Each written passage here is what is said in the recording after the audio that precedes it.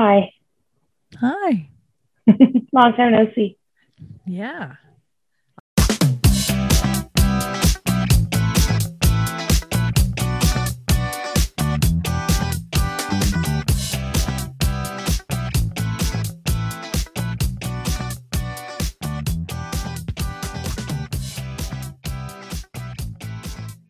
All right, here we are, broadcasting live from the new podcast studio for Squidcast. I'm just joking. It's also known as Allie's room.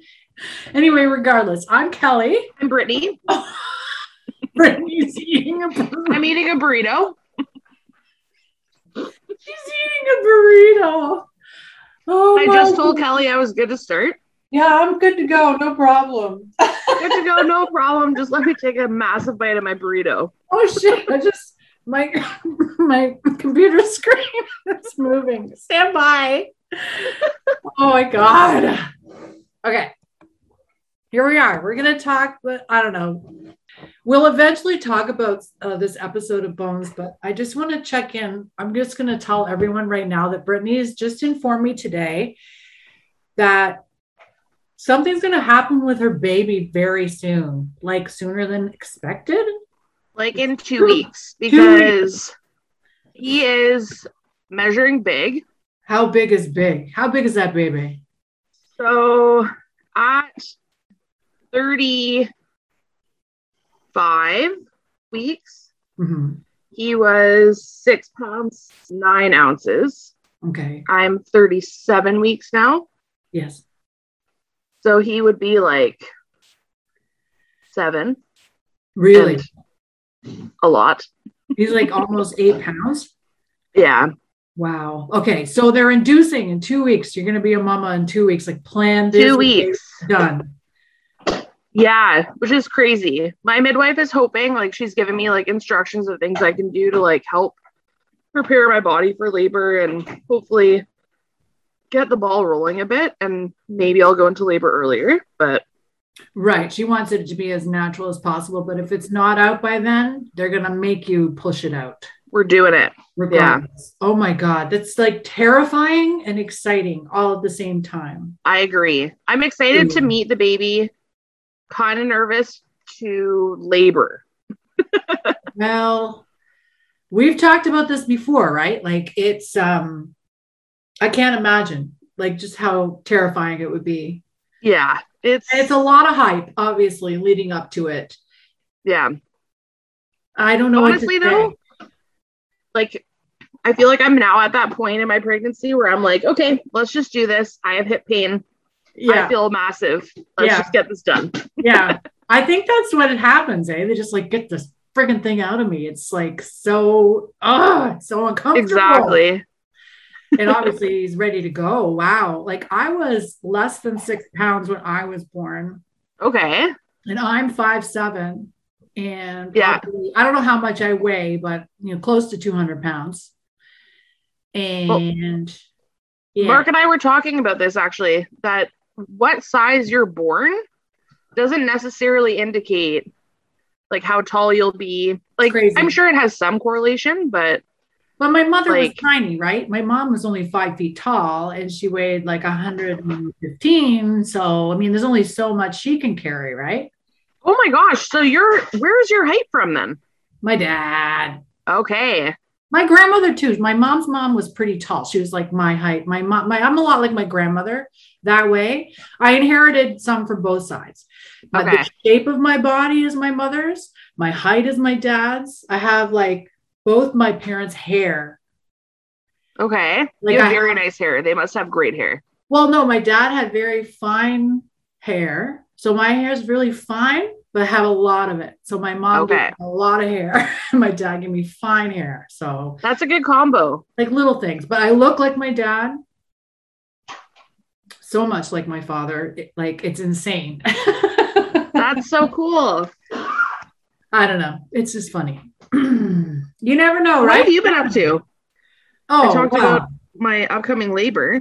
What do you want to know? What do you want to know? I've got, I told you I started selling vegan food, right? Yeah. So I was really discouraged the last couple of weeks because I've only sold like one meal, like one. Oh Like I make meals for 2 or 4. So I've only sold like one meal for 2, like a couple weeks in a row. no. Yeah. And then this last week, I put a menu out there that so many people wanted. I was like, ah! That's good.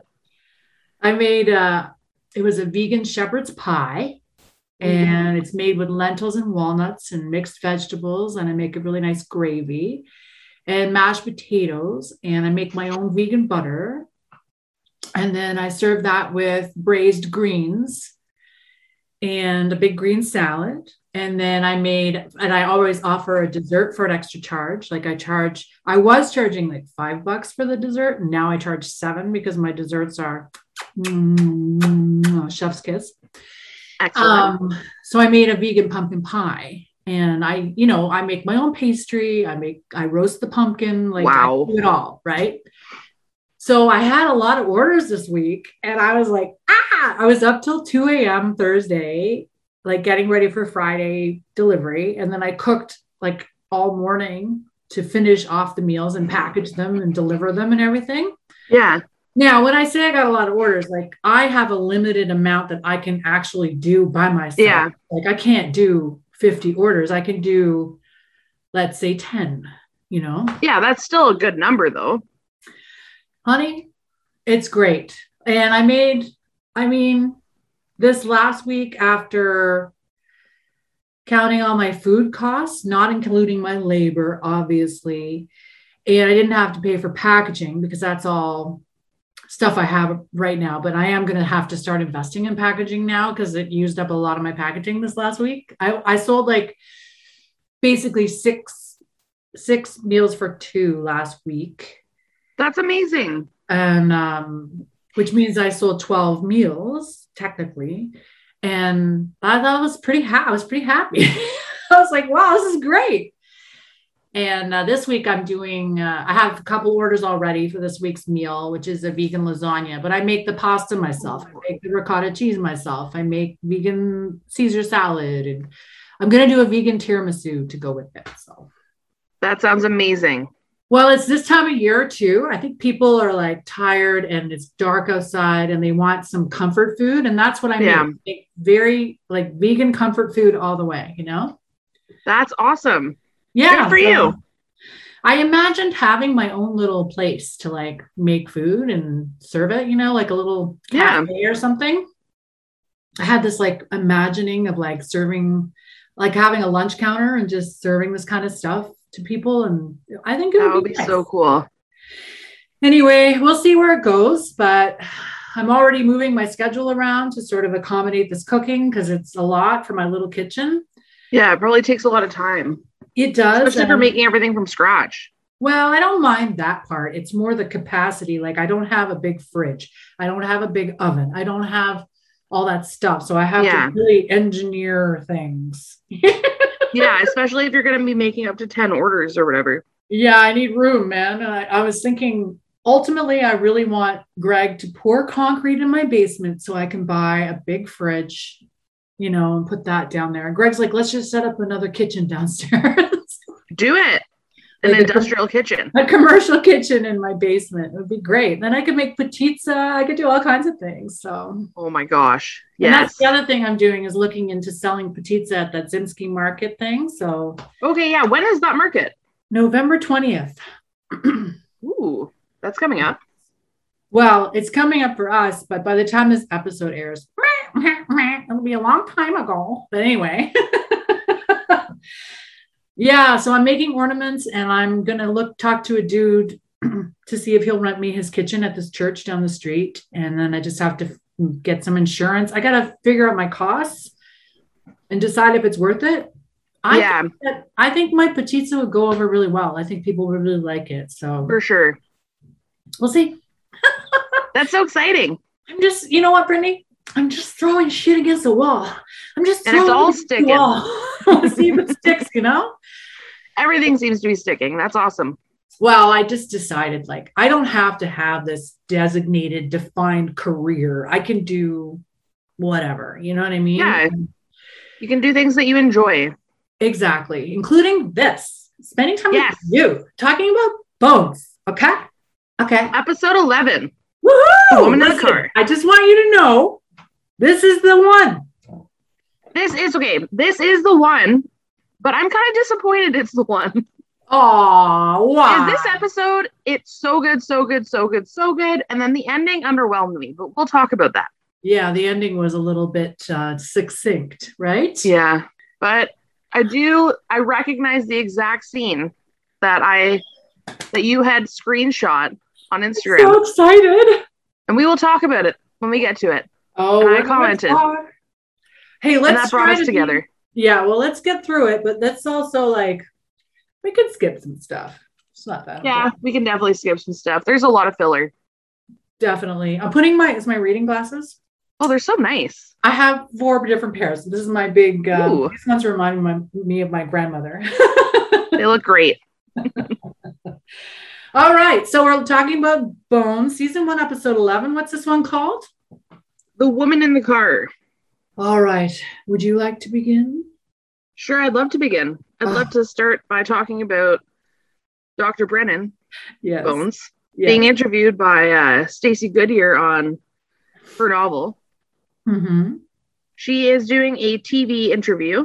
Oh boy. Another one. Oh my God. We know how well these go. Yes, we do. They don't go well for those who are listening and who forgot about her other interview. Basically, Stacey's trying to get the conversation going, asking her about her book, asking her about how she juggles her careers, her 2 careers being a best-selling author, crime-fighting scientist. Brennan is giving her one-word answers. She's getting very confused. It does not go very well. And Stacey gets kind of upset with her, but doesn't cuss her out or anything, just kind of gives her a dirty look when the interview is finally over. I know. Booth comes in halfway through this interview, is so excited to be there, Oh is my like God. gesturing at her like, you gotta smile. I Smile, know. Brennan. Who's like trying to encourage her. Then he so gets funny. discouraged. Oh boy. Okay, for example, just to give an example of what went so wrong. Mhm. There are a lot of things. But one question that they ask, that the interviewer asked is, do you have any advice for budding authors out there? And Brennan, her advice is to, first, you should, get a writing instrument. Oh my God. And then you need an idea. Please. Wait, Kelly, is it the idea first or the writing instrument? Idea? Because she didn't know. Pencil. Listen, has Brennan ever taught a class? Like, doesn't she know how to teach people to do anything? Like, isn't that what she does with Zach all day? It was very confusing. I don't know what happened. It was a disaster. Total disaster. And- I love the interviewer at the end. She's like segueing into the next segment. She's like, oh, we're going to talk about wicker as the new leather, and is wicker bad for kids or whatever? And she's smiling at the camera. And as soon as the lights go off, she like fucking gives, sorry about my language, she gives Brennan the hairy eyeball and like just stands up and walks away. Like she's like just a pure scowl. Oh my God. Not even like, thank you for your time, blah, blah, blah. Just up and left. And I was thinking like, no wonder Brennan's agent hates her and doesn't tell her anything about like whether she's on the bestseller list or what's happening with this person in Hollywood. She's so bad at this. It's so bad. I also didn't understand. So the whole, the interview, I'm like, okay, she's on a talk show, whatever. But then when Stacey, the interviewer, when she does say, is it safe for your children? I love that you know the interviewer's name. Her name is Stacey Goodyear. Okay. We were joining them on Wake Up DC. Yes. Oh my God. Anyway, it's a random fact. Yeah. But I just thought it was interesting. Why is this murder novel on a breakfast television family segment? Right. Which today in 2021, I don't think would be that odd because of the proliferation of true crime entertainment. But Yeah, that is weird. That is weird. I agree. But regardless, interviewer hates her. Next thing is, like you said, Booth showed up during the interview and stuff. And he goes up to her after the interview and he's all like, she's like, how did I do? How did I do? And he's like, yeah, we'll talk about it later. We'll talk about it later. And she's like, I don't want to talk about it. So I'll put this off. yeah, he was like, we'll talk about it in the car. And she says, I just want to say this. She goes, oh, what do you mean? On the way where? On the way. Where are we going? On the way. And this is another situation where Brennan is surprised that Booth is here to take her to a crime scene. Like, why else would he show up? Why else would he be here in this situation? Like, yeah, he's a supportive friend and partner, but no, he's not going to watch you get an interview done. He's going to run around and follow her around to all of her publicity crap. Like, he's obviously there because there's a crime that needs to be investigated. And she always acts surprised. Exactly. Wait, why are you here? You want to hang out? Where are we going? You want to hang out? You want to make out? Is that why you're here? Oh, you're just pushing it. I'm terrible. But the other thing, and we're going to segue into this next scene because they take his car to his crime scene. Did she Uber to the interview? Where's you are obsessed? You're obsessed. I'm obsessed. It drives me nuts. Like, no, I wouldn't just leave my car randomly. I'd be like, no, I drove my car here. I'm going to drive it there. Are you going to drive me after? I want to leave the crime scene when I want to leave. Not on your schedule. David, we need you on the show to explain. Did you drive her back to her car after this? Exactly. Well, we pull up to the wreckage of a burned car. At some point, it was burning. Mm-hmm. The fire department put it out. Thank you, fire department, for your service. Yes. There was a body in the driver's seat. The license plate is gone. Mm-hmm. The VIN appears to be gone as well. FBI is involved because there appears to be a situation of a kidnapping. Yes, a child abduction. Yes. Yes, that's what they think's going on because there was like little evidence. So this victim in the front seat, do they know? I guess they haven't determined what sex it is, but whatever. This victim in the front seats burned beyond recognition. There's these sort of remnants of child belongings. Yeah, there's like a shoe, a backpack. Yeah, so they think somebody's abducted a child. And they said the detail of somebody had cut the seatbelts. Yeah. Thing. So they've asked Brennan there to identify the remains so that they can find out the identity of the child and hopefully find this child. And that's why she's there. Intro. And then we get the theme song. What's the theme song this week, Brittany? I don't know. Lately it's just been like CSI Miami. Yeah, CSI, which we never remember every time we think of it. It's the Who Are You one. Who are you?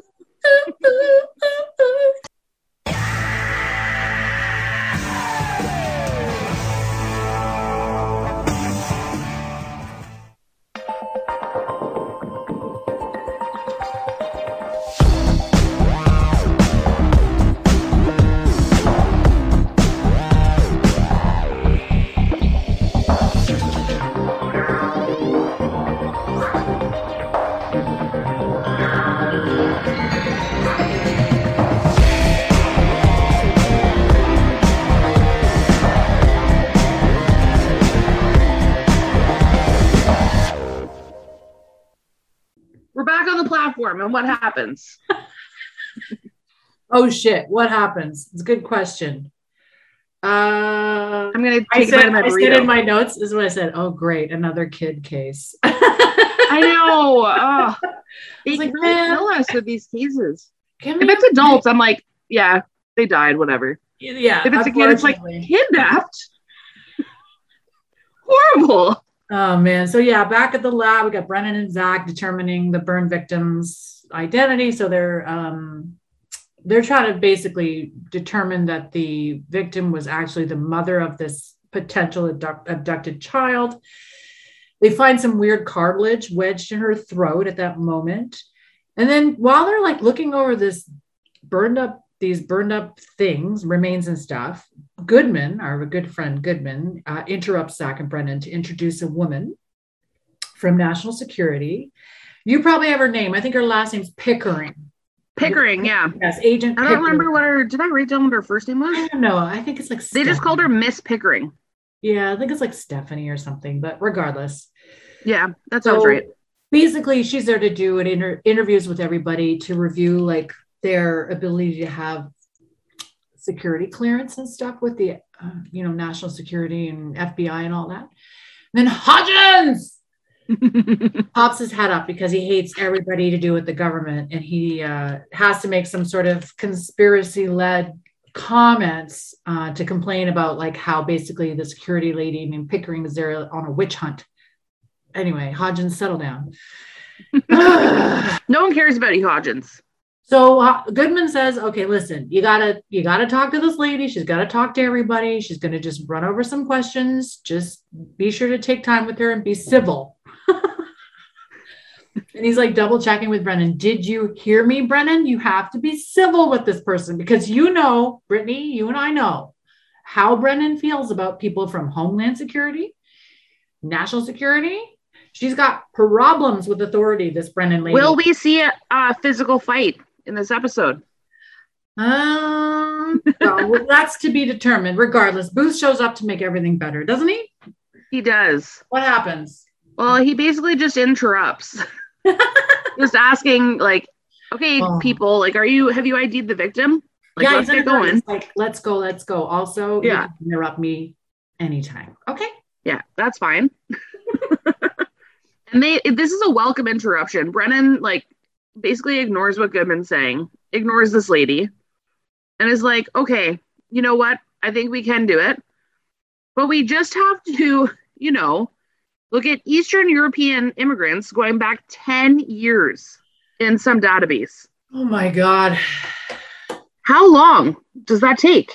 Wow. A long time. Anyway, so they go to Angela's office ultimately. Wow. They head toward Angela's office. Brennan brings up that they did not talk about how her interview went. Uh-huh. Booth asks her if it's her first TV interview, and we know that it's not her first TV interview, even though she says it is. Lies. You can't see me, but I'm freaking out. I wrote not her first interview. What about the last episode where she was in an interview with legend icon Penny Marshall? Oh, exactly. So I looked into this. This episode actually aired as the 9th episode. Oh. So it was the first interview. What? But the way it is on Prime is this ordering. Why do they do that? I don't know.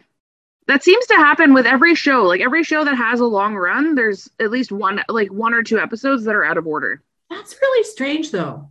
I wonder what that is about. I'm very curious. I wonder if it has something to do with like where it aired first. Maybe. You know what I mean? Like what channel or what deal they had with whatever company. Oh my God, that makes sense. Yeah. Then fine, you win this round, Booth. So that's why. Fine. We'll accept that in the moment it was her first TV interview. Mm-hmm. And she just had not met the woman from the airport. Woman from the airport? I think that was the name of the... I think so, yeah. Anyway, they're going to Angela's office. Yes, that's basically what happens. Yeah. They determine that there was... Well, Brennan finally gets out of Booth that no, it really didn't go very well. No. He's trying to like give her advice. She still doesn't quite get it though. I don't think. Regardless. She definitely doesn't. Yeah, they go to the Angelator and Angela's doing her thing. And then she and Booth start kind of flirting back and forth with this whole always kind of what kind of secrets? Because she's talking about being interviewed by the security lady and Booth's like, oh, do you have secrets? And she's like, oh yes, I have secrets and blah blah blah. The best kind of secret. Anyway. Booth's like pretending to flirt with her. I don't like it. Stop doing that. I know, Anyway. it's so gross. And Brennan is paying zero attention. Exactly. This is the most hilarious part, but go on. Oh no, like I think you're probably about to say the same thing. That Brennan doesn't pay attention. They're running like in the background, just like pictures of these European women. Random Eastern European women. Eastern European women, apparently, that immigrated here 8 to 10 years ago. Yeah, a period of 10 years. What? But Brennan sees a woman that fits this exact skull. She's immediately. She's a genius, I tell you. And she's like, that one. It's a good match. Yes. First of all, where did they get these pictures? They look like headshots. Was there Facebook back then? I don't know where they're getting these pictures. They're all like they look like mugshots. No, they're like headshots from like actors. Headshots. That's not mugshots. I was going for headshots. They're like, yeah, glamour shots from their agents, basically. It's so funny. Like, don't even try to hide it, guys. You think maybe that's how they got the pictures. Everyone who applied to or auditioned to be the victim's sister. Yeah. They just took all their photos. We need to talk about that. But anyway, so somehow Brennan the genius, who always figures things out within 2 seconds after everybody else spends hours and hours trying to figure it out, picks up this woman, and they decide that this is her. Like, this is another thing. How did they know it's her? They just identify. Well, they run with it. They just go with it and say, it must be her. Yeah. Oh, yeah. Brennan said it must be her. Yep. It fits all the things. She has an 8-year-old son named Donovan. Where's the DNA? And yeah, it works. They're lucky, I guess. Anyway, and they hit the ground running with this. 100%. All right, so they identify this woman. Okay, what's her name? Paulina Semoff, born in 1970, immigrated from Cherdyn, which is a place very, really inland Russia, like really in the middle of Russia. I looked it up on the internet. I appreciate you doing that because I went, oh, that's an interesting place. I don't know where it is. Anyway, she married this guy named Decker. They had a son named Donovan, and I proceeded to call the son Hurdy-Gurdy because Donovan is a singer from like the 60s and 70s. Like, oh, it's when the hurdy-gurdy man starts singing songs of love. Do you ever see the movie Zodiac? I think so. It came out like 10 Robert Downey Jr., Jake Gyllenhaal. Anyway. Yeah. The end of that new movie, they have a song called Hurdy-Gurdy Man by Donovan. And he's like, that's when the hurdy-gurdy man. Oh, okay, I gotta play it for you. I'll play like 15 seconds Please of the song. Okay. But it's like hurdy-gurdy. So the whole episode I called the kid Hurdy-Gurdy.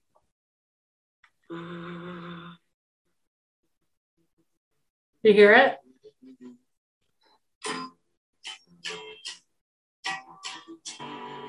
Wait. Like a star, my eyes see if I open my eyes to take a peek, to find that I was by the sea, gazing with tranquility. Singing songs of love. This is a very music heavy episode. It is. I think I have actually heard this song. Oh, it's a classic. Anyway, Donovan is the kid's name. Donovan is the kid's name, and actually his initials are all D's, which fun fact. Wow. Donovan Dimitri Decker. That's a lot of D's. Kind of random, but. A lot of D's, I agree. Donovan Decker. Sounds like an army man or something from like a G.I. Joe kind of situation. I agree. Okay. We get our car scene next, though. Yes. And Brennan is the worst in this scene. Why is this? You want me to talk about it? Yeah, until we get to the part. Okay. And then you please cut me off on the juicy part, which is about 2 seconds in. So they're driving. They're talking about the case. They've determined that Paulina and Carl Decker separated 3 months ago. That they're living at separate addresses. Well, we know, Booth kind of sarcastically says, like, we know that the mom is in a drawer back in the lab, so let's go find the dad. So presumably that's where they're going, to the father's house. Oh my God. And then Brennan points to a car seat in Booth's car. and asks if he arrested anyone really small lately, as if she doesn't know that he has a kid. Okay, since this aired 2 episodes ago, apparently, did she know he had a kid at that point? I'm pretty sure. Yeah, she doesn't act surprised that he had a kid, right? No.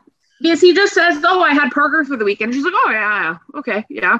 I thought Parker was too old for a car seat. Oh, for sure. Okay. He might not be too old for a car seat. He's definitely too old for that car seat. I was going to say, it was really small. It was very tiny. So, yeah, Booth is not exercising proper car safety for his child. Right.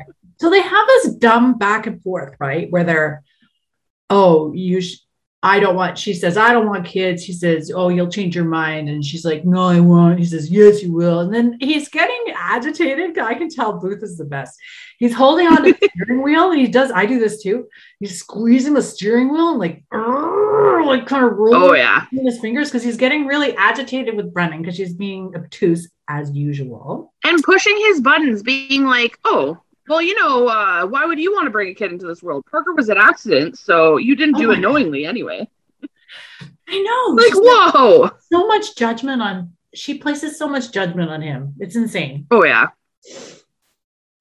So, it's awful. Then she acts surprised that a lot of abductions happen between estranged spouses. I mean, hello, Amber Alert, anybody? Regardless. Yeah. This is the scene. Okay. It's coming. Scene number 6. We arrive at the husband's address.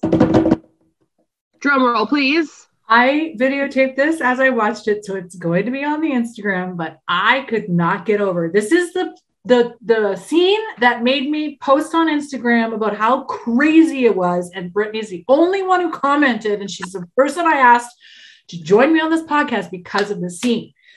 Booth and Brennan go up to the house. They're just chit-chatting about, random details. Booth walks up onto the, whatever that's called, the walkway. He goes up to the front door of the house and he raises his hand to knock on the door. And then David, the actor, pretends to knock on the door, doesn't touch the door, just sort of makes the motion that he's knocking. He does it not once, but twice. He does it twice. And when I saw that, I went insane the first time I saw that. So I was like, why is he doing that? I feel like I need to, I feel like I need to look up what I said to you very specifically. Oh, God. I don't know.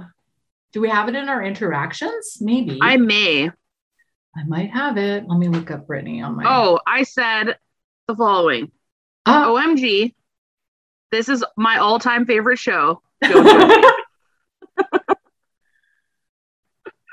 I'm looking here. Right. Because I wrote, this is what I wrote on the picture, the story I put up. I said, fake knocking. Why? You definitely have to post that. That needs to go on our Instagram page. 100%. I said, fake knocking. Why though? Makes no sense. Bones. Also, season 1 is problematic. But I wrote and we've talked about that.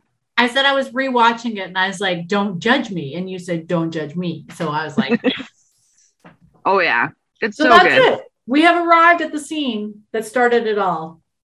It's true. Only 11 episodes in. I know. Well, it's not bad. It's kind of anticlimactic. I realize that. But what happens from there? Well, he fake knocks on the door, which is fine because there's no one in there anyway. Right.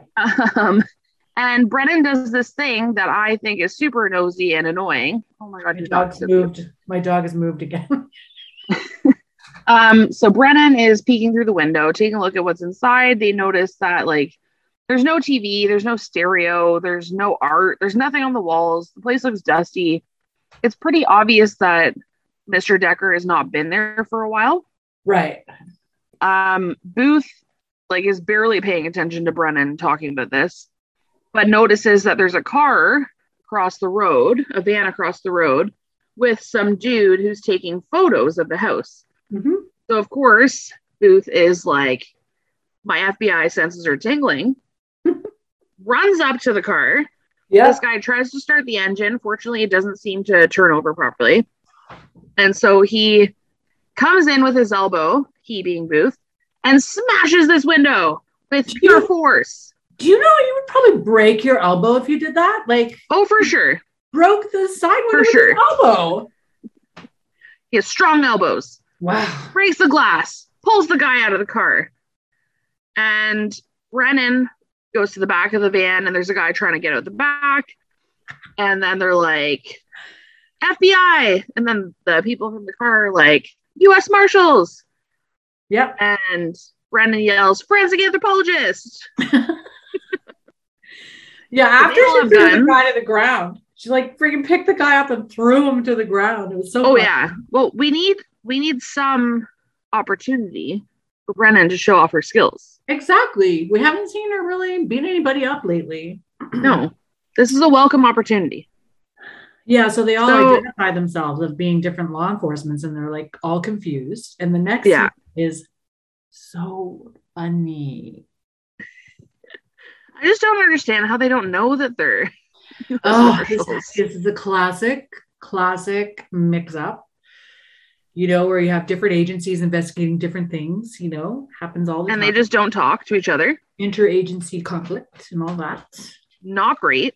But apparently Carl Decker is a federal witness under witness protection. Mm-hmm.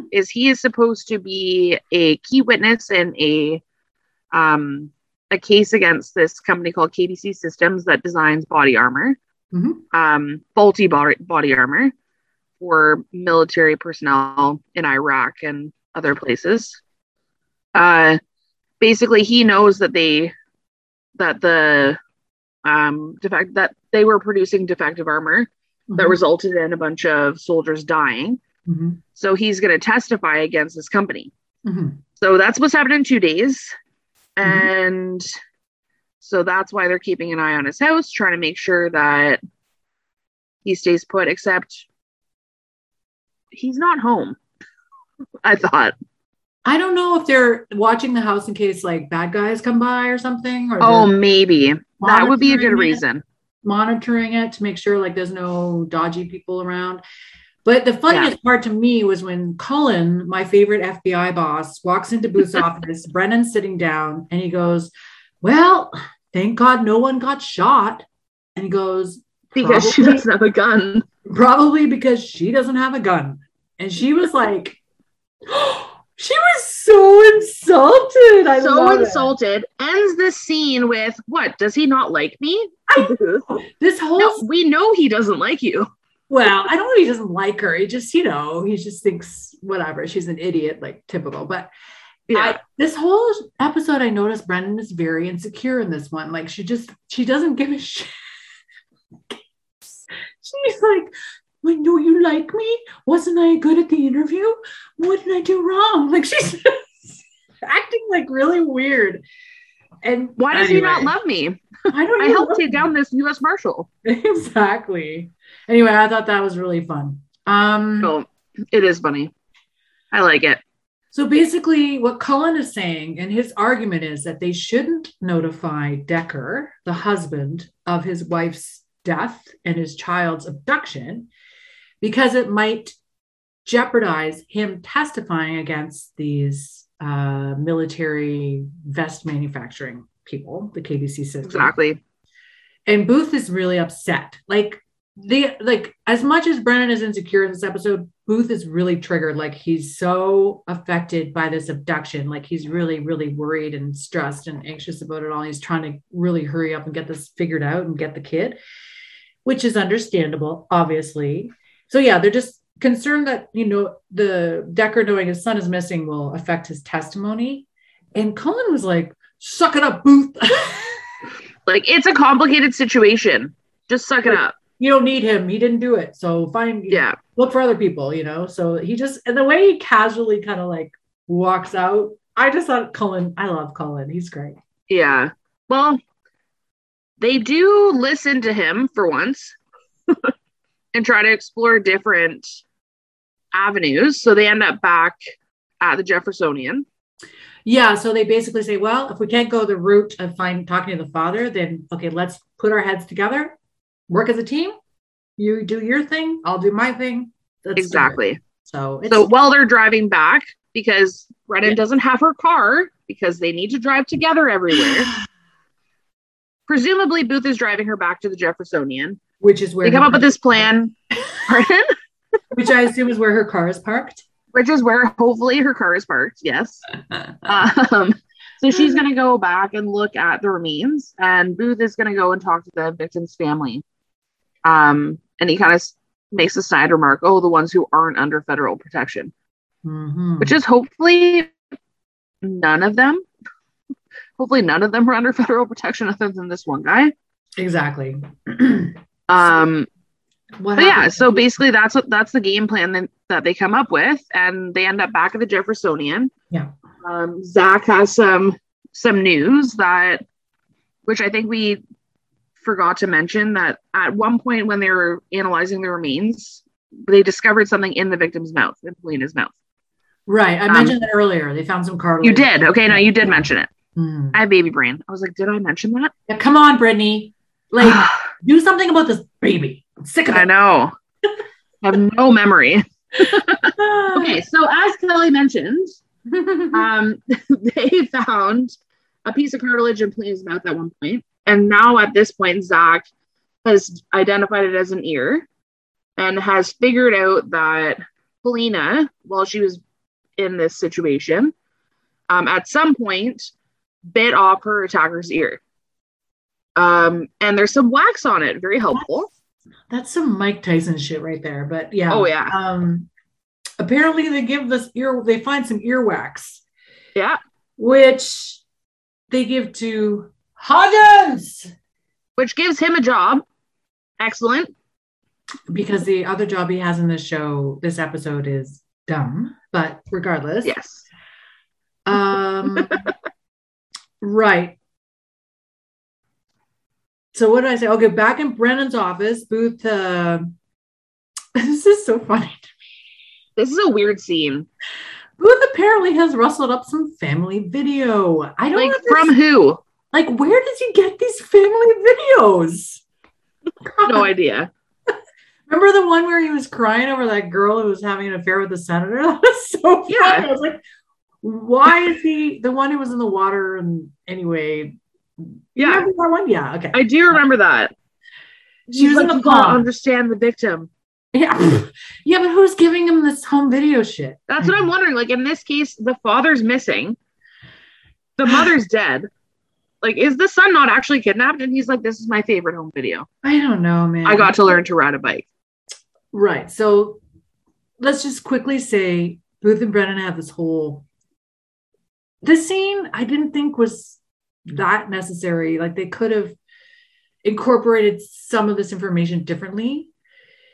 They have some sort of philosophical discussion about, I don't know how to say this. Maybe you can help me with this, but it's some sort of philosophical discussion about psychology versus science. Like anthropology versus psychology, but to me, it just seems like psychology. It's all the same. Exactly. To me, yeah. I'm not a forensic anthropologist, so forgive me. Me either. But Brennan is basically trying to describe the behavior of a father who's teaching their kid how to ride a bike. Right. How anthropologically it has significance because they're trying to empower their kid, but at the same time, like the kid is like, it's a symbiotic relationship because the kid wants to learn to ride this bike. The father's nervous that he's going to get hurt. The kid doesn't care because he's a kid and isn't scared of things like that. And he trusts his father to take care of him. And he trusts his father that he's not going to get him to do something that would injure him. But somehow Brennan describes that it's an anthropological relationship or an anthropological phenomenon that this father would be, that really it's the boy who's helping the father because the father's so nervous. So the boy could tell his father to let go right away so he could start riding on two wheels right away. But he lets his father build up the confidence and like comfort level for him to be able to do it. Okay. I did not want to It talk goes about on. It's just like this silly zine where they talk about anthropology versus sociology versus psychology, and it's just like, okay. It just all seemed like psychology. Well, they were just basically Booth wanted Brennan to sort of try to figure out the relationship between the son and the father and all that shit. So it's fine because I wonder if it also gave them an opportunity to kind of like put a name to a face or make it more personal. Right, which is something that Brennan doesn't do. But Booth loves to do. Yeah, Booth's all about that sort of personal connection for sure. Yeah. Which I don't know if it really is very good for him psychologically. Like he should get some fucking PTSD help or something. Yeah, I think so as well. And why not just talk to a family member instead, like he does in the next scene? Exactly. Go on. I want to first say that this woman's Eastern European accent is worse than mine. And mine is really bad. I actually looked up where she was born because I was like, is it really that bad? Or like, is she actually from there? And I just don't know what an Eastern European accent Oh, really? is like. And? So she's supposed to be speaking in a Russian accent. Apparently. She's American. Mm-hmm. No, which we're not surprised about. Oh my God. It's terrible. She seems like a nice lady. Her son's name is Donovan in real life, which happens to be the name of, that's the weird. actress. Was her son born before or after this episode? That's an excellent question. Her son was born. I had the page and now it's not loading. Oh, regardless, that's weird. Regardless, yeah, maybe, I don't know, maybe she was like, hey, I have this personal connection. Oh, sorry, it's Dominique, not Donovan. Not even close. It's a D name. Never mind. I thought it was Donovan. I had the page all open to talk to you about it and everything. Wow. Anyway, so you should ignore me. But anyway, so this lady who has a bad Russian accent. We're just going to call it baby brain, okay? Baby brain. I'll just use that. I get up to 5 baby brain excuses per episode. That seems like a lot. So this lady, Maria Semov, is the victim's sister. She is in absolute tears. It appears that she lives with her sister and her sister's son, her nephew, and says that her sister and her son left the house around 5 a.m. because what 8-year-old isn't on a swim team? That's where he was going. I was. Were you? You were on? Okay, thank you. I was wondering. I was like, what swim team takes on 8-year-olds? I swam competitively for a long time, and we got up real early, girl. Like, I did not know that. I was saying that today. I was at my boxing class, and I was like talking about how annoying it was that no one ever considered swimmers as real athletes. When I was like, that's interesting because I trained 6 hours a day, like 6 days a week. Like I was training a lot when I swam competitively, and I started when I was about that young. That is very interesting to know, and I appreciate you bringing me back down to earth because I had this highlighted. I was going to be like, what 8-year-old is on a swim team? I was very passionate about it. Gotta start. Obviously, I shouldn't have been. You think Michael Phelps started when he was young, probably 6 when he started. Oh, probably. But I just didn't know like where you would find a swim team for 8-year-olds. But anyway, I digress. Anyway, that's fine. What's Paulina's sister saying? So she's saying what? So she gives some pretty juicy details to Booth. Yes. She basically conveys that, she's very close to her sister. Her sister, as they already know, separated from her husband, Carl. And Carl was brilliant, but cold and angry. Kind of the way she describes him is he's very intellectual, but doesn't have a lot of personality. No, you have to say it like this, Brittany. Brittany, you have to say it like this. He was cold and angry. That's perfect. Perfect. Replace every W with a V. He was a brilliant man, but he was cold and angry. I think he might be doing a better accent than the actress. That's ridiculous. We get some juicy info, and that is that Paulina, the reason that they separated is because Paulina had speculated that he was having an affair. he never really denied it, but he also didn't say that it was true. But she confronted him with some receipts from a motel that he went to once or twice a week. Yeah. So she confronted him. Pearl was angry about it when she confronted him, wouldn't talk about it. So Polina was like, you know what? If you're not going to talk to me about this, I'm taking our son and I'm getting out of here. Yeah. And so they separated. Yes. Da da da.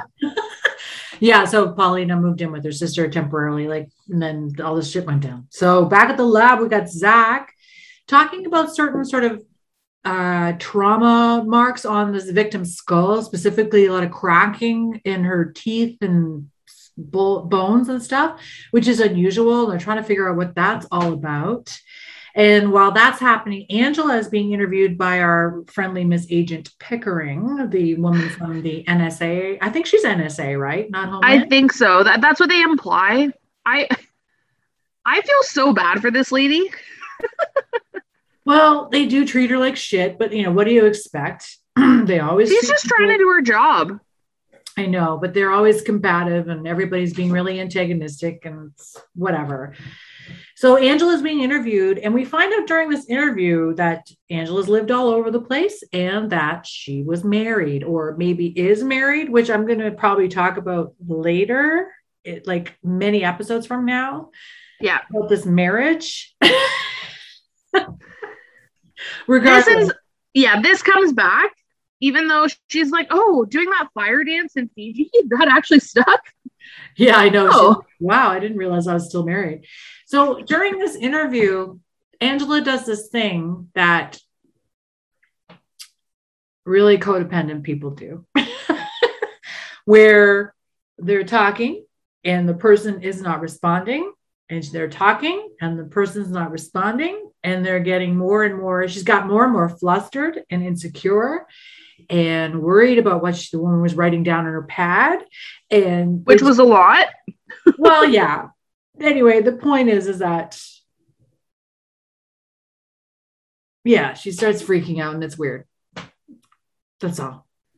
It's really weird. She's like, "Oh my god, are you my therapist? I know. Am I treating you too much like a therapist?" She just rambles. She's like, it's feeling like therapy. Do you want to take a break? Like, Angela's like, should we stop? Or like, how are you feeling? Are you okay? Like, anyway, it's just stupid. What I thought was interesting, she is rambling, but what I thought was interesting is she very, very specifically says that Brennan needs her there. And that's why she works there. That she's about the job, but Brennan needs her there. Yeah, classic codependent. Just gonna say that right now. Yeah. I thought that was very odd. Like, I feel like we always get that impression that she kind of thinks that, but for her to actually say it, it's like, oh. Well, she's what a codependent does by saying something like that, by saying, oh, you need me here. You know what I mean? Yeah. Or it's very weird. It's a very weird manipulation, because what you're saying is how do I explain this? So because she says Brennan needs me here, she kind of leaves it. It's sort of the onus is on Brennan then. It's sort of Brennan's responsibility. She's doing her a favor. And it's weird. Like that's what codependents do. They kind of turn the table a little bit and go, oh, it's your fault, or I can't do it because of you. Or, it's like not taking her own responsibility. Like even not taking responsibility for being married. Like, come on. Yeah. Like, oh, that's stuck. Oh. So I don't know what we're supposed to gain from this. I think it's supposed to be funny, but I got it that she's codependent as hell. I found it kind of like awkward. It's weird. There's scenes like that in TV shows where like you feel uncomfortable. Yeah. Very weird. You're like, oh, this is awful. But we feel uncomfortable in another way because Booth, meanwhile, is interviewing the CEO of this other company. Yeah, he goes to interview the guy at KBS. I call him the Prez at KBS. Trent. But I'll let you talk about this. But the way they set up the scene is that Booth is like way at the end of the table, and they're all way at the other side of the room. Oh, yeah. This discussion with him. They're super separate. So it's like this symbolic kind of like, you stay over there, we're over here, you know. Like 6 foot difference because of COVID. Oh, wait, COVID's not happening. We're just being rude. So what happens at KBS? So KBS, basically, so the CEO's there, the company attorney's there, and they're trying to explain away. Oh, hi, Tiki. They're trying to explain what Carl Decker, what his relationship was with the company. They explain him as a paranoid, disgruntled employee, that he was nuts, he was a pain in the ass, he has opposition defiance disorder, we already said paranoid, that he's making extremely damaging false allegations against the company. And basically Booth comes right out and is like, I have far enough distance away from these people, I'm just going to say it. So did you kidnap his wife and son? And they completely deny it. Well, also the CEO tries to kiss up to Booth, which is super uncomfortable, I thought, by being like, I was a soldier. I see, if I'm reading you correctly, you were a soldier too. Listen. And I would never risk a soldier's life. Like, yeah. What? So the press is saying he was in Vietnam, and I don't know how you can tell that. I guess you could tell Booth was in the military. I don't know. Yeah. I don't know. He tries to commiserate with him on some level, commiserate with Booth, but Booth isn't really having it, eh? No, he's not having it at all. They're basically saying, like, listen, Decker did a lot of good work for us, but everyone here hated him. And ultimately he left because he alienated everyone. Yeah. So look for your murderer and kidnapper elsewhere because it's not us. And Booth kind of leaves there like, okay. It's all fine and dandy. You can like deny whatever you want, but it's like it's always fishy when I don't know. Anytime somebody goes, oh, they're crazy, they're paranoid, like all this crap, trying to discredit him, Decker. I mean, they're trying to discredit Decker. They make a lot of effort to do that. They use like every word that they could possibly think of, really make an effort to say, like, it's not just us that thinks that. All the employees here also didn't like him. Yeah. Tiki's getting restless. Do you want to go down? Oh, hi, Tiki. Here he is. Do you want to talk about Decker? He's my bougie. Anyway, sorry. I'm distracted by my puppy. He's so cute.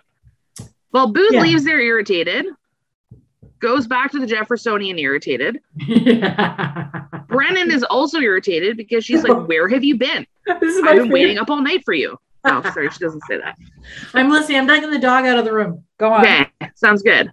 But yeah, so she basically is like, where have you been? He's like, what do you mean, where have I been? I've been doing my job. I'm a field agent. I'm supposed to go and do interviews. That's part of my job. She's like, well, I found part of an ear in the victim's mouth. And like, did you even find anything?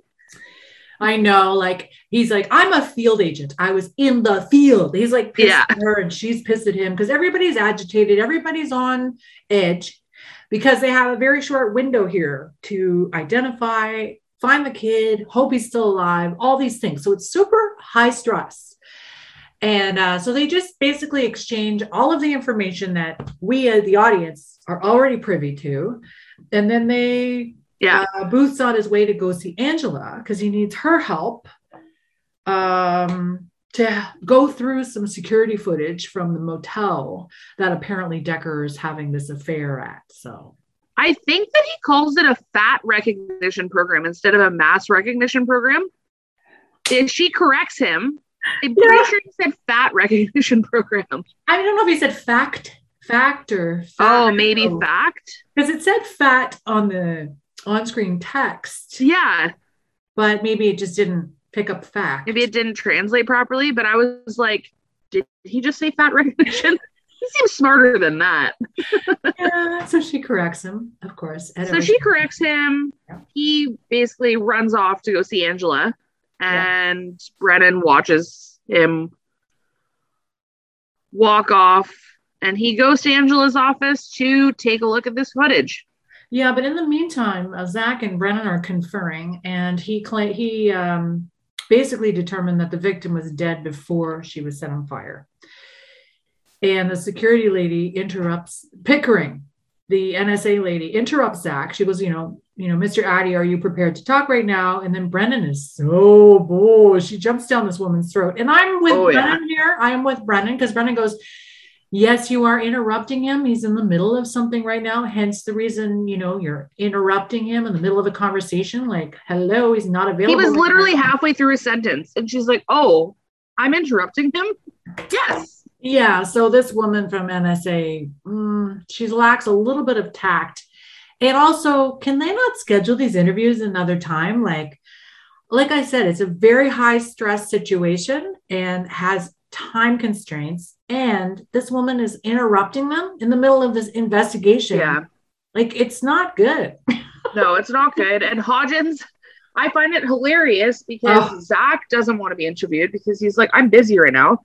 Brennan is like, I don't want to be interviewed. I'm busy right now. Hodgins is like, pick me. You know what?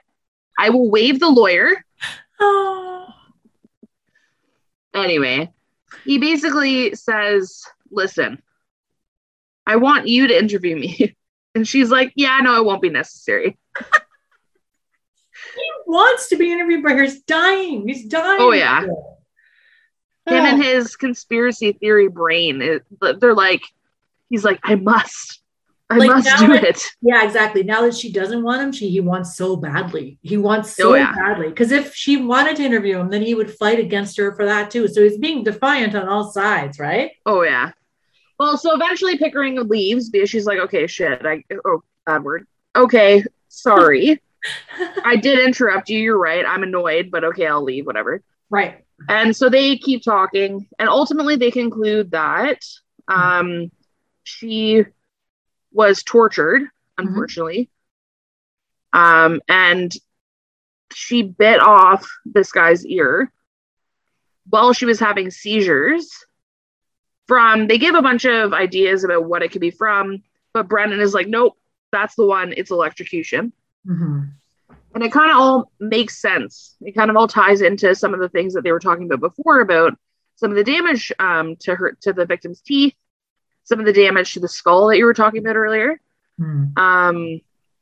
So they kind of realized this woman was being electrocuted so that they could whoever was electrocuting her could find out where her husband was. But kidnappers, are you dumb? She doesn't know where her husband is because they're not married anymore. Yeah, I know, right? But whatever. They're terrible people, as we know. So the next scene we have Hodgins. He's like hounding the security lady, hounding Agent Pickering, trying to get her to interview him. Come on, I'm a badass. Come and get me. And she's like, yeah, no. So she tells him, she comes clean and says, listen, your cousin, he got a job really high up in the government. And to avoid embarrassment, we had to sort of vet his whole family, like anybody he was associated with, just in case it would be bad for that particular office that he took. And then, Hodgins is incensed by this. He's just incensed because he finds out that during this process, they've decided that he's harmless and he poses absolutely no threat to the government whatsoever. Which I love. Come here, Greg. Hi, Greg. Come say hi. Close your shirt. Hello. Come. Does Greg like Hodgins? Greg, I don't know if he's watched enough episodes to know who Hodgins is and whether or not he likes Hodgins. Okay. Hodgins will grow on you. Oh, God. Don't start with that, Brittany. I was talking to a friend this weekend, her and her, one of her kids. Here's Greg. Hi. Hello. Good to see you. Good to see you too. How's it going? We're talking bones. Very good. We are. How's it Are going? you guys on the podcast right now? Yeah, we're recording. We are. Oh, That means you're a guest. You're an impromptu I'm a guest. You're our first guest. He wants to stay. Anyway, No. I'll let you guys. what do you go. think of Hodgins? Hodgins? Well, the guy's pretty chiseled. He's a handsome man. Eh? That's not him. David. Oh, it's David. Okay. No, he is chiseled though. We saw that one episode that he was. Know. He's got that hip thing. Remember the hip dip? Yeah. Oh, the hip. You're onto something, Greg. You guys are on the hip dip? Yeah. He's in sit down shape. Remember we talked about that? Yes. Yeah. Unlike sit down me. shit, unlike me. You're preaching to the choir. Listen, she's pregnant. Leave her alone. Goodbye. Have Aw. fun, ladies. Bye. Close Thank the you. door, honey. Okay, where were we? Oh, we're talking about Hodgins being told he's harmless by the government. He's like, no, I'm a tough guy. This honestly brought me such joy Yeah. because he's always like, I'm a conspiracy theorist. Conspiracies are my jam. I'm a threat. And they're like, you're benign. I You're know. no threat. She calls him benign. He's no threat at all. And he's like, yes, I am. I'm dangerous. I could make your blood curdle, literally. I know, because he has the secret formula to curdling blood, apparently. Oh my Anyway. gosh. It's honestly an embarrassment, but that's fine. Angela Yes. Booth and Brennan end up back in one of their offices. I don't know where exactly they are, but they're Exactly. somewhere looking at these tapes from the motel, trying to figure out who Carl Decker was meeting at the motel. And sure enough, they are able to figure it out. Turns out that he is living a secret life, meeting with a man who Yeah, certainly so- doesn't look like a hitman. Well, yeah, they're trying to decide, like, is he having an affair with men? Is he hitman? All this stuff. And then you know what Booth said? Said my favorite thing on the whole planet. He goes, simmer down. First, simmer down. He might be a hitman. Print the picture. Simmer down. He said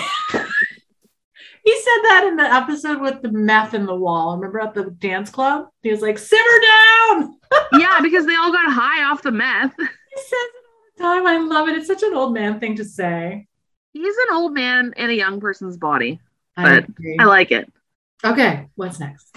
So basically, yeah, so they want to bring this guy in. They're going to figure out who he is. They're going to bring him in, see if he has 2 ears. That's a good start. Is they know that the attacker has an ear missing. That's hard Yes. to regrow. It's not like Right. a liver or something. Right. This is not like a gecko losing his tail. Oh my God. Geckos? Lizard? I don't know. Anyway, Anyway, we're moving on. next scene, Zach is being interviewed by our security lady, Miss Pickering. And he's in the bone room, I think. He's looking at bones and stuff, and there's lights on, and she wants his full attention. She's annoyed because he won't sit down and talk to her in an office. He says, I could do more than one thing at once. So she's like, I need your full attention. And then he does that annoying childish thing where he stops. He's like, okay, you've got my attention now. Anyway, he has zero respect for this woman. So it's very contentious.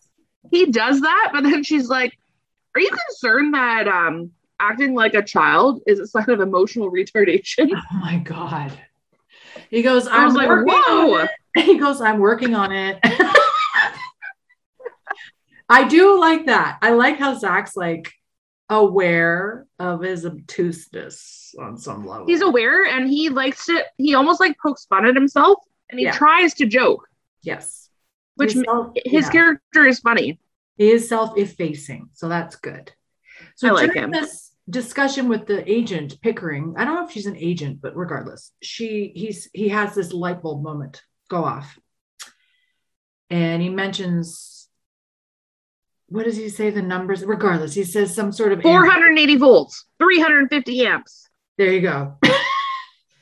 And he runs away from her. He says, are we done? I gotta go. So my favorite thing that happens next, can I just talk about this next piece? Absolutely. Can I just make a quick point about the 480 volts? Yes. I did not think anything of it because I'm not an electrician. However, I'm married to an electrician. You're married to one. Yeah. Mm-hmm. And he said that this is actually really, this from just the scene, although we go on in like 1 or 2 scenes to find this out a little bit. Right. But it's the most common power system used in U.S. industrial plants. And it actually isn't used in Canada, this specific voltage. Really? So, in case you wanted to know. Does that mean we have less voltage? That is a question I did not ask, and I should have. Mark, do we have less voltage? Higher. We have higher voltage. Ooh, it's electrifying. It is electrifying. Better shape up. You better shape up, because I need a man. Yeah, okay. Okay, go on. Tell me about the next scene. So this is funny to me because Booth saunters into Cullen's office where they have, and the way he does it, it's like he kicks the door open with his foot. And it made me laugh so hard because he was like a kid, like banging down the door, like, man, he's like being a real brat about everything. And he walks in. This whole interaction is so funny. So this guy that was in the photograph that they printed off from the motel security footage is sitting in Cullen's office. And then we find out that this guy is a U.S. attorney, and he's like advising Decker on his testimony. And Booth says, I was hoping you were gay or missing an ear. And then the guy says, well, I get the gay thing a lot because I'm so cute. And basically it turns out in this whole conversation, Booth is just really, and Booth is taking this, it's interesting, the scene again, similar to where Booth was at the end of the table. Here, Booth is standing over this guy. So he's very domineering, eh? Booth's a tall dude. And he's like really giving the guys the hairy eyeball. And he's like, what the hell? Cullen is not impressed with this dude at all because apparently they have completely lost Decker. Decker is nowhere to be found. Oops. They've lost him. So, and it was late. It was like earlier that morning because Decker loves his son so much. So every single day, it's important for him to check in with his son, because he was worried that his family was going to be attacked by by the KBS armor company. Yeah. So when he can't reach his son that morning, obviously he's gonna skedaddle. He's like, well, I gotta find my son. Yeah. Yeah. I don't like this guy. Weeks, I think his name is. Yes. He's kind of a smartass. Funny though. But yeah. I'm just looking at basically. While I was taking my notes, I had my dictation button on. So it basically took down the whole conversation in the office. That's helpful. It's really, really funny. It's very, yeah, they got to find Decker because the whole thing's screwed. Like the testimony's screwed. Now the girl said they can't find the kid. So it's really, now we're down to the wire. Like this is getting very bad now. This is very bad. Yeah. And it is looking like the KBC systems that they are guilty of hiring hitmen or kidnappers or whatever to threaten this guy's wife and kid to try to avoid him from getting on the stand. Because billions of dollars are at stake in this case. Right. So the attorney makes the argument that, yeah, actually they're pieces of crap and they should be prosecuted. And then he says basically they're trying to find the husband to tell him, don't let your wife die in vain. Like want to give him some kind of emotional plea, to make him testify. So anything else from that scene you want to talk about? I think that's basically it. Yeah, it is it. So what do we do back at the lab here? So eventually we get back to the lab and Booth is trailing behind Brennan, trying to catch her up on what's going on. So basically Booth and Brennan are chatting. They're basically talking about, Brennan's like, they're both like, we shouldn't jump to conclusions, but KBC did it.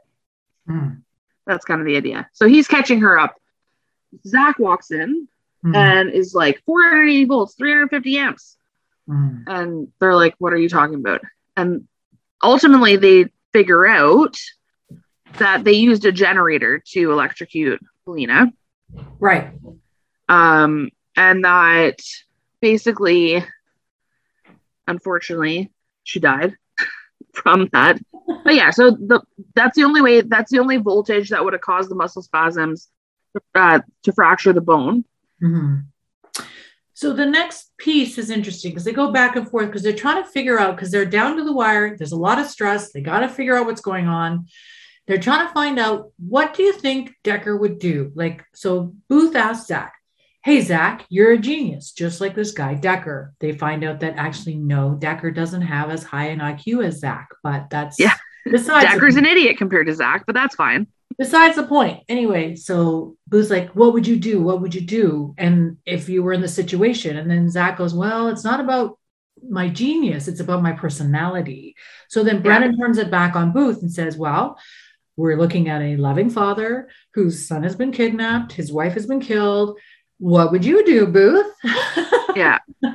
And they rely on Booth because and in the next scene, we find out that was a good idea to rely on him, but they're heading Booth ultimately in the next scene while they're in the car, another car scene, specifies very specifically that if this happened to me, that I would go to the source of the problem and I would take them out. Yeah. And Brennan's like, what do you mean take them out? She realizes he's literally talking about, like, I would kill them. She forgets that he is a friggin' sniper. Killer. He's a killer. Booth yeah. No, there would be nothing accidental about that. So they are going straight to KBC Systems. Yeah. Because that is where they think they're going to find this guy. And sure enough, they walk in the building. They had called for backup, so backup is coming. Yeah. They call Booth. They go in the building, and sure enough, wait a minute. They go in the building. Listen to this. Wait. No, tell me. I have to say this. All the way into the building, he's like, Brennan, this is why I don't like you to come along in these situations. One more thing I got to worry about is, like, what's Brennan going to do? They walk in, they see the security dude at a desk, flip the badge. I'm here looking for so-and-so. They head towards the elevators or whatever. First of all, this building was built in the 1980s. Like, it's so 80s inside this building. Second, they discover the lawyer who was in the scene earlier, this female lawyer, is lying on the ground, knocked out, senseless. Literal feet from the security guy. Like, okay, thank you. It's like literally around the corner. Like, what kind of security guy is this? This is the kind of security guard that puts his headphones in, keeps his head down, and doesn't know what's happening in the building. Yeah. I'm shocked. He didn't even notice that there's a woman, like, lying on the floor, like 10 feet away, knocked out. Anyway. And she's moaning. Like, she's moaning because she's still alive. Like, she's got some problems. Yeah. She's not doing so well. Yeah, so anyway, checks her out. So she's alive, fine. They head to the president's office, and lo and behold, who's there? And we find Decker screaming at the CEO, that Trent guy. Yes. Telling him, he's pointing a gun at this guy's head and saying, make the call to call off the kidnap of his boy. He's saying, release my boy or I'm going to shoot you. Right. And ultimately, they end up talking him down. Funny enough, it's actually not Booth that talks him down. It seems to be Brennan that she tries to rationalize with him. Like, okay, you're trying to save your son. If you die here tonight, it's not going to save him. You have to be willing to adapt to the situation. Yeah. So he thinks about it. Ultimately, he does put the gun down, but says to them, like, listen, like, you just took away the best chance for my son to live, and I hate you, effectively. Yeah, he stood down pretty quickly, though. He stood down pretty quickly. So. He stood down very quickly, and I think that was because, although he does have Booth's personality when it comes to his son, I think he's very rational. Yes, he is a scientist after all. Yeah. This next scene is so great. Yeah, so we have our secondary storyline with Pickering interviewing a bunch of people, and now Goodman is her point of attack. What happens? Oh, back at the Jeffersonian, Goodman's being interviewed by the security. I didn't know her name through the whole thing while I was taking notes. So I just called her the security lady. That's fine. It works. So he's being interviewed by this woman, and she's being pressed about, like, she's pressing him about this ex-girlfriend of his that he still has contact with, who's apparently an environmental activist. And she's like very anti-government, blah, blah, blah, climate change, et cetera, et cetera. And Goodman basically says, listen, I'm married. I'm not cheating on my wife. Yeah, she's one of my exes, but we basically we like to talk. We keep in touch. We argue. We have debates. We have a good time. Like she's very intelligent, and I appreciate her. Yeah, her kind of crazy. Like he basically says that she's wacky, but he loves her for that, and he wants to just talk to her. Exactly. And so the security lady really has nothing to stand on in this whole thing, and she's like, she doesn't understand how you can be friends with somebody, I guess. I don't know. Yeah, especially an ex. Like she just assumes that he's having sex with her, I guess. I don't know. Yeah. He's like very straight out. Is like, if you're having sexual relations with this woman, and he's like, whoa, like I am faithful to my wife. Yeah. This is someone I enjoy talking to. Like, geez, lady, keep it in your pants. I know. Just because she's a woman doesn't mean I'm automatically having sex with her, right? But her concern was that his loyalty would be compromised if she asked him to give her any information, that he would be more likely to give it to her. But it doesn't sound like it's that kind of relationship. So he just kind of... No. Yeah. It just sounds like they're literally friends who like to chat about specific subjects. Yes. Done. That's not a bad thing. No. You know who isn't friends? Who?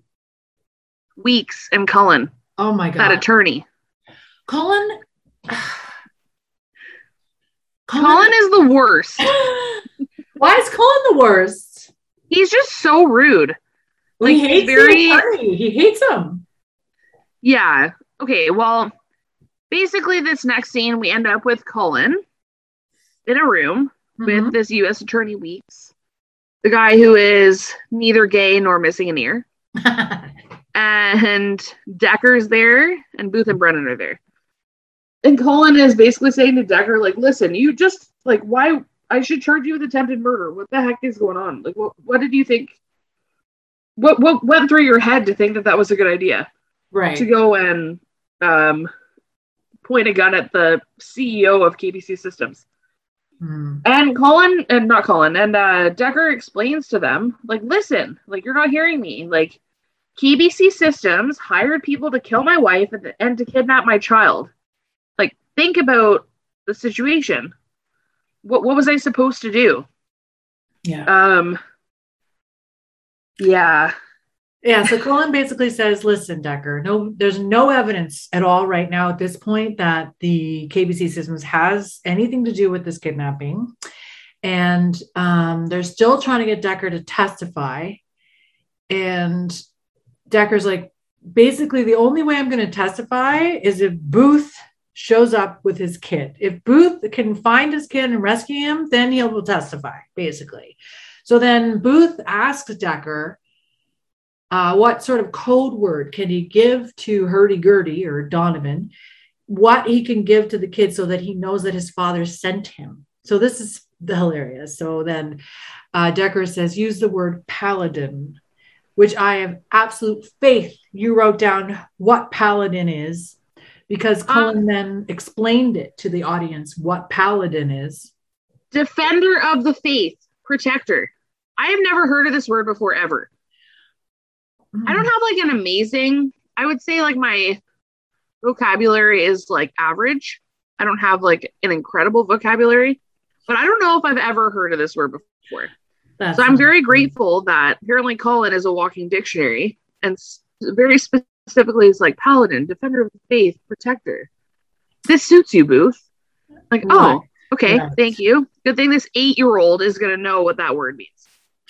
I guess. And then what is it? Brennan? Is this when Brennan says, geez, you tough guys really are very sentimental, aren't you? Yes, she does. Apparently paladin is, it's from the 8th century. It has to do, I was just looking it up. They're fictional knights of legend from Charlemagne's court from the 8th century. So it's very old literature, like King Arthur type stuff. Well, King Arthur was later. I guess he was sort of Middle Ages, but this is even before King Arthur. So it's an old story from Charlemagne. And I don't know the whole thing, but I'm curious about that stuff. I love these kind of historical fiction opportunities. Yeah, that's so interesting, actually. It is very Well, cool. I learned something new today. There you go. So back at the lab, what's happening? Hodgins has some results on the earwax that he was running particulates on. Mhm. He actually did find some information that was somewhat helpful. Brennan makes a joke. Well, he makes a joke because Brennan asks, and where does one find weeping love, which is the name of the pollen that they found in the earwax. And Hodgins is like, weeping love is found worldwide. But weeping love grass, that's in the South. He's like, oh, I'm so funny. That's in South Africa. Good one. Yeah, for sure. So he says this particular pollen's from South Africa. So I just want to mention, during this exchange between Brennan and Hodgins, our lovely friend, the security lady, Agent Pickering, interrupts this discussion and is insisting that Brennan be interviewed by her. And I wrote in my notes, does this woman not realize that there is a child that has been abducted and they have to find him? Like, could they not? She could wait 24 to 48 hours. She can wait for her little interview. Okay? Like, seriously, man. It's so bad. That's one of the reasons they can't stand her, I'm sure. Like, she keeps interrupting their work. Oh, for sure. But they give her attitude, so she deserves it, I guess. But and then so Pickering keeps interrupting. Hodgins is saying, okay, the weeping love grass, which is found in South Africa, which for some reason I just wrote South down. That's not helpful. I just said the South. Baby brain. Okay, that's 3. I get 2 more. And they also found automotive grade asbestos. And apparently the guy didn't have very good oral hygiene, but that's beside the point. So basically, the earwax actually does kind of help them figure out where he may have, where this guy's from. They know it's a South African hitman, basically, which apparently there's these South African security consultants that companies hire to do their dirty work. Mm-hmm. So Booth is kind of filling them in on that possibility. He's at his office. They're on the phone. Mm-hmm. While they're talking, Booth receives a package with, there's a little, like, small jewelry box, I guess, with a piece of cardboard on top of it that says back off. Mm-hmm. And inside this jewelry box, I'm going to call it, is a finger. Dun, dun, dun. Da, da, da. A very small finger. And Booth jumps to conclusions immediately and says, somebody sent me Donovan Decker's finger. He hangs up and heads straight to the lab. Yes. So. Yeah. So Booth's kind of, this is where we reach the sort of zenith of Booth's anxiety around this situation. So they're back at the lab. Booth and Brennan, like, Booth is freaking out. He's having like a freak out. And Brennan's like, okay, you're really worked up. Like, what's going on here? And so Booth's just saying, listen, like, this is like really dangerous. And he wants to know, basically what it comes down to is they have this small exchange about how he has this idea that Brennan maybe doesn't feel as strongly about this situation as he does. And she's like, wait a minute. Like, first of all, you're really worked up. And she understands why he's worked up, but she's like, it doesn't mean I don't care about this situation. I just try to be professional and focus on what's in front of me, basically, which is this finger. I can't attach a person to this finger. I got to focus on the evidence that's on this finger to help us, you know. So he's trying to, and so then she, by telling him this, that she does care, and it's okay, I'm going to help you. Like, she calms him down a little bit, right? And I think so. A little bit. He doesn't like apologize or anything. He does calm down enough to be like, you know what? Okay, grab the Squid Squad. They made us a mistake by sending this his finger. We have some information, other information that we can use with it. Mm-hmm. Let's use this finger to catch the killer. Right. And figure out where it was cut. Yeah. Whether he was alive when it was cut off, because they can determine that based on the blood flow and clots and stuff like that. Yeah. Which I think that they figure out, okay, yeah, he was still alive. His heart was still beating when the finger was cut off. So that's positive.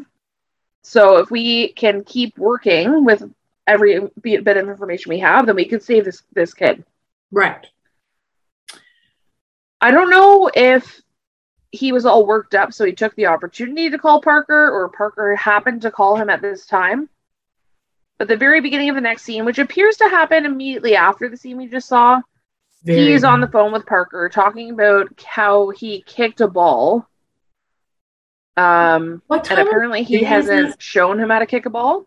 I don't know. What time of day is he talking to his kid? Did he call his kid? Did his kid call him? Like, it's a very, like, okay, we get it. Yeah. He's the dad. Okay. He's upset. Like, you don't have to, like, feed this crap. I understand he's worried about, he's personalizing this whole case way too much. And then you add this conversation about talking to this dumb kid about kicking a ball. And then, of course, he's talking. And then Zach or somebody runs up to him with more information. I think it was Zach. He's like, okay, bye, Parker. I got to go. Sorry, I got to go. This is really important. Yeah. And then he just hangs up. But it's fine, because then we move the scene forward and we find out that the finger was severed using a hatchet on a wooden surface. Right. Which Booth speculates would be a cutting board, but Zach is like, no, it's unsealed pine. It would be older, maybe like a workbench in a mechanic shop. Yes. There's lead and methyl tertiary butyl on the bone, apparently. I don't know. Anyway, That's fine. There was evidence on the finger, right? Yeah. So they're thinking from all this information that maybe they're looking for an old gas station, an abandoned gas station or mechanic shop. Right. And so they go to work. I just think it's hilarious because Booth starts this by being like, you guys are geniuses. This is awesome. You've got me all this great information. Yeah. And then Zach is like, well, how do we find an abandoned gas station or mechanic shop? And Booth is like, I work for the FBI, you idiot. Like, literally they go from genius to idiot in 3 seconds. Wow. Hodgins points that out. Right. Which is funny, I guess. I thought it was hilarious. It was based on the lead or something, like when lead was last used. Like they narrow it down based on the different chemicals that are some additive to exactly. So it's kind of gasoline. Cool. I like how they break that down. It's very interesting and kind of logical. Yeah. So what's the what do we find? Oh, next, Brennan is being interviewed by Pickering. Go with this one. This one's good. Oh boy, this is great. Brennan puts this lady in her place. Why she should have just started with Brennan. You keep talking. I'll be right back. I can hear you.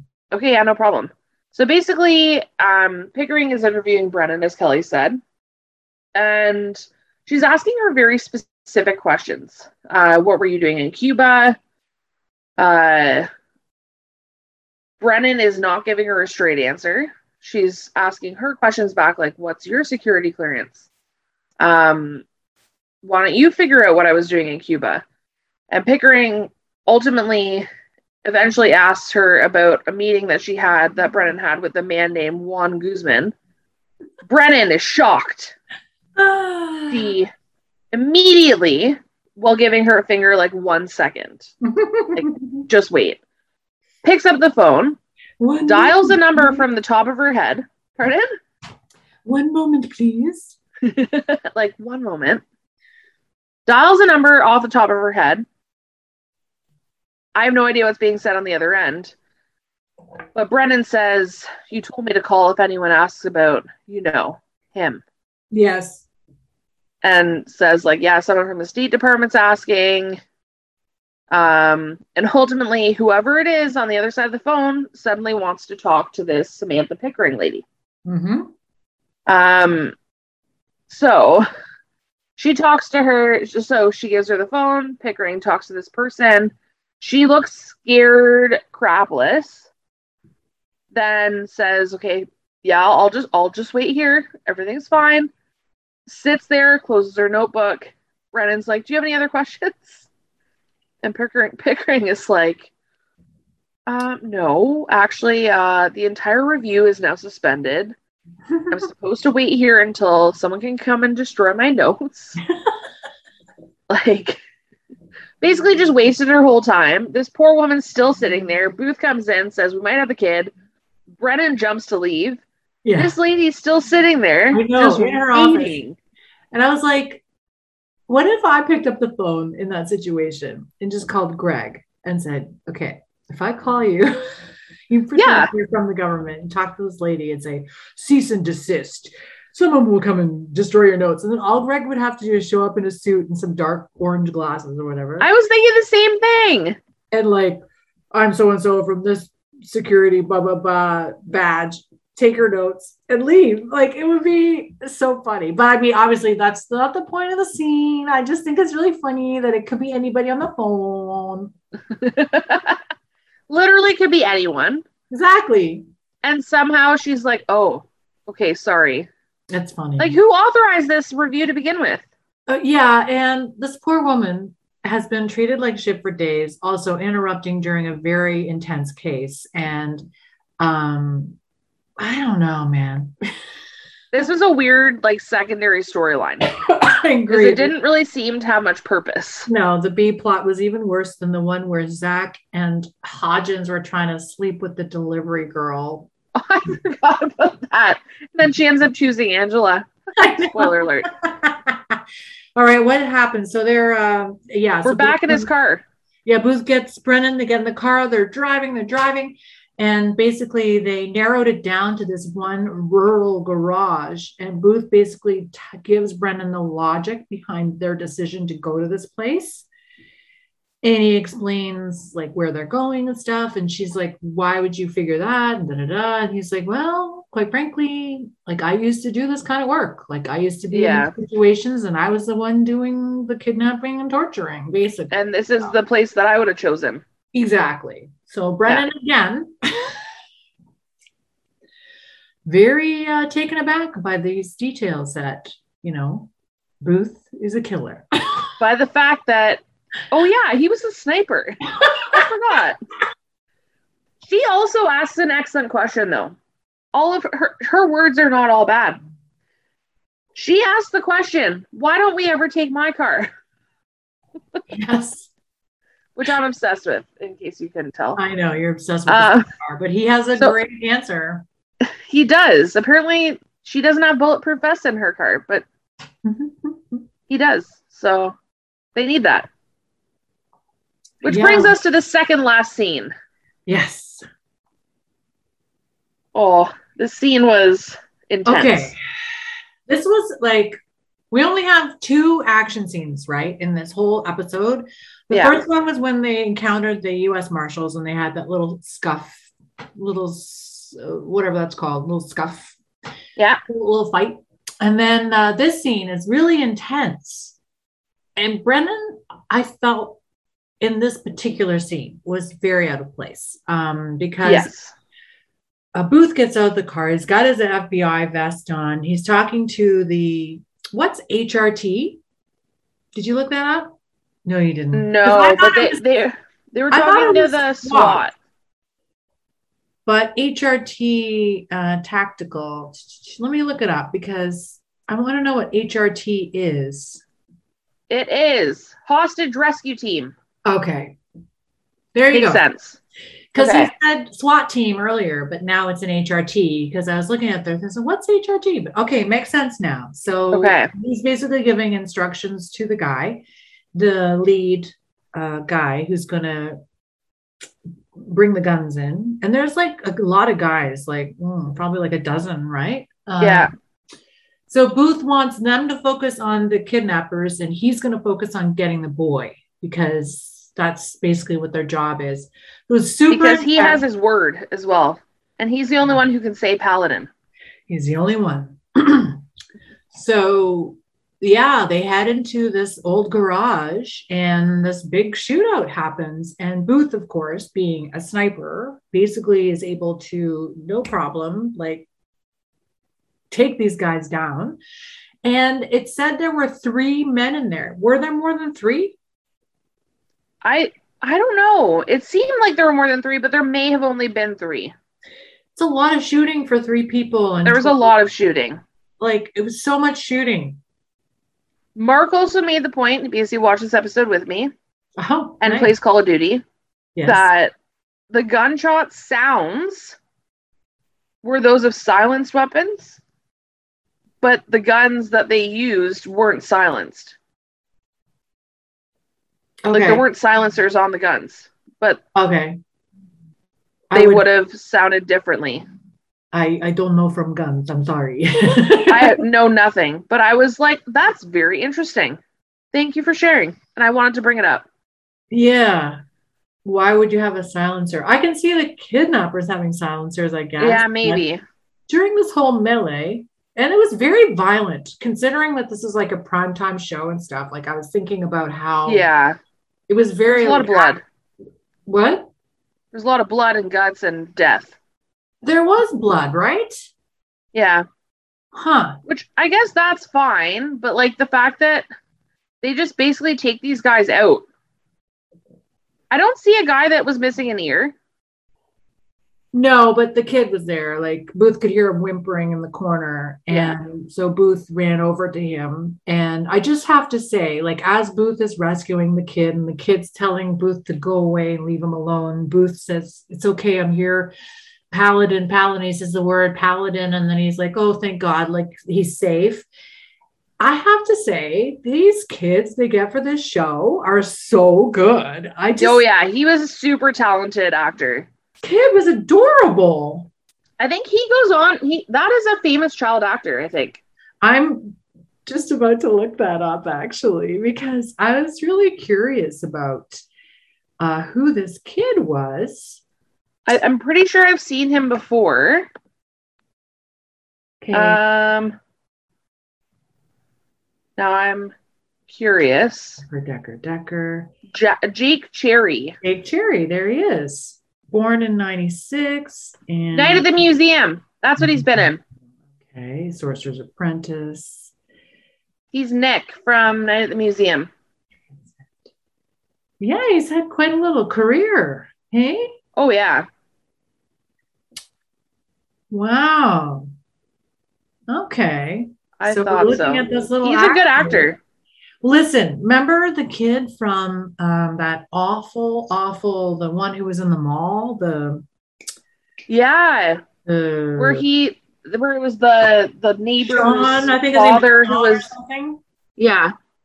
Yeah, the father was the next door neighbor. Yeah. Doing something with the kids anyway. That little blonde kid, remember him? He was amazing too. He was great too. You're right.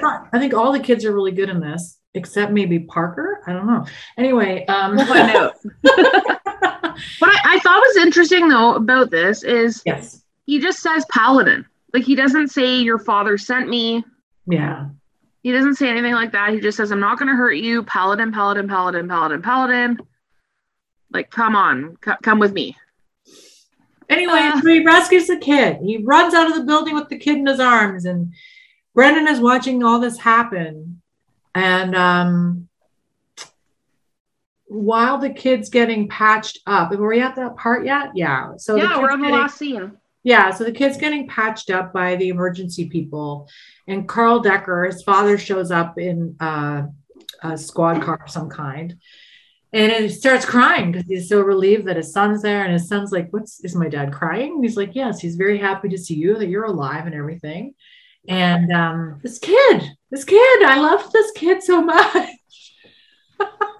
He's so cute. He does such a good job. He does a great job. Very emotional he totally stole the whole episode by being like really effective. He did. Though conveying emotions, he was amazing. So yeah, Carl runs over, they hug. And then, as you said before, at the beginning of this, super anticlimactic, unrewarding end. Very abrupt ending. Because we don't actually find out, it's implied that KBC Systems, that they did hire these mercenaries. But it's not, it's implied that that's the case. It's implied that the father, because Booth, as promised, was there with his son, that Decker will testify against this KBC Systems company. Right. So it's sort of, I guess, reading between the lines, KBC Systems will be charged. It's cut and dry. But it's not, it's all implied. It's not like we don't actually see that happen. Right. So you're right. Decker basically said he would testify if Booth saved his kid. Fine. Booth absolutely hates the U.S. attorney. He says, like, way to go, you're an idiot. And then Brennan's like, so what happens now? What do we do now? Like, she wants to know. And she's just like me. What goes on now? Right? Yeah. What happens? Is KBC going to do this, that, and the other? And then Booth says, oh, it's out of our hands now. We've done our job. So yeah, we did our job. Let the grand jury decide. We'll just never know. Okay. Oh my God, though. What Booth says to Weeks, I almost forgot. Like, you bringing up telling him that he's an idiot. Yeah. Booth is literally like, I hope you're really good at your job because you have nothing going for you otherwise. Like, I know. Wow. Little savage. Oh, sick burn, bro. I was like laughing. He's so mean. Like, I think it's so funny the way they talk to each other sometimes. I'm just like, oh, wow, yeah. you guys are mean. Little harsh. Yeah, but I'm sad that we don't get like a denouement in the Chinese food restaurant or some kind of bar, or like maybe they have dinner somewhere, or they're just like sitting in the car talking about how they feel, like to sort of debrief after such a really, really intense, like Booth was just in a shootout. And this my whole thing was, I was thinking about this kid. I was like, holy shit, he's going to have to get some trauma therapy, this kid. Oh, yeah. Because are they implying that he watched them electrocute his mother? Like, yes, like he was I think there? so. Oh my! And he also lost his finger. They killed his mother in front of him, and they chopped his finger off, and his father. Like, anyway, that's a lot, and also like, it's a huge company worth billions of dollars. This is not going to be the first attempt on his life. Wow, I was just like, wow, this poor kid. He's got a lot of therapy in his future, man. At least he's a good actor. Yeah. Thank God for that, right? So did you like the episode overall? Did I like it? Good question. I don't like it when Booth is like this. I don't like it when he's anxious. He was so worried the whole time, right? Like he had that furrowed brow and he was just every scene, he was just like on edge and like really worried, right? Yeah. It's not that I didn't like it. I just felt like, meh.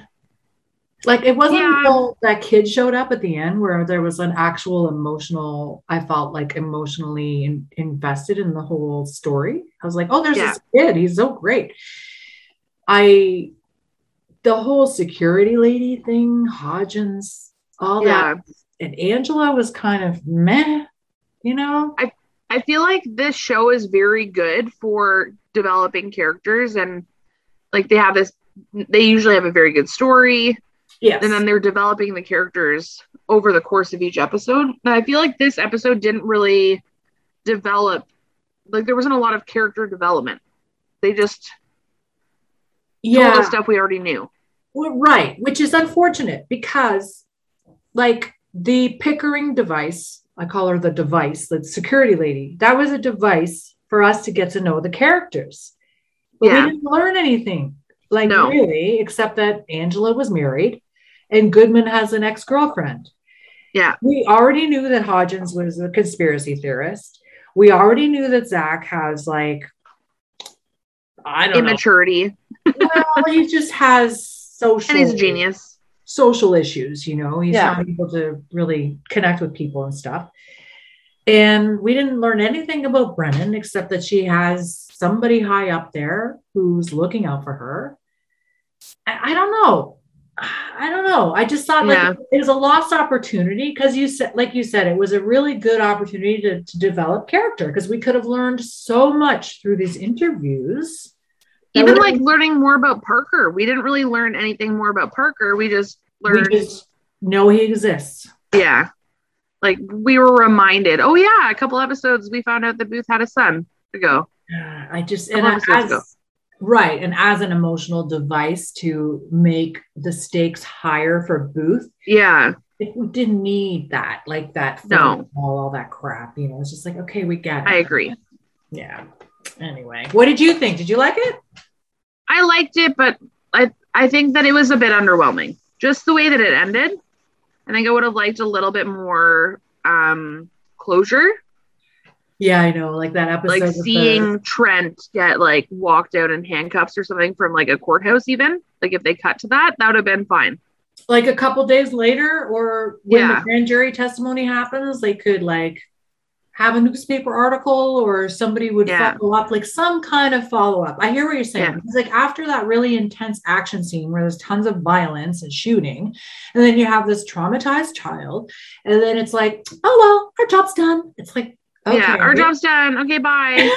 Guys, like we need some closure here, like you said, and some debriefing after something that traumatic. Anyway. Exactly. Thanks for listening, everybody. Thank you very much for joining us for this episode of Squintcast. And I hope you join us next time. And everybody have a wonderful time. Thanks again for being with us. Thanks for listening to Squintcast with me, Kelly Booth, and my and your new friend, Brittany Elsner. The Bones theme is performed by The Crystal Method. They can be found on Instagram and YouTube at The Crystal Method and at thecrystalmethod.com. Intro and outro music is by Twisterium at Pixabay. You can find us on Instagram and TikTok at Squintcast. Email us at squintcastpodcast@gmail.com.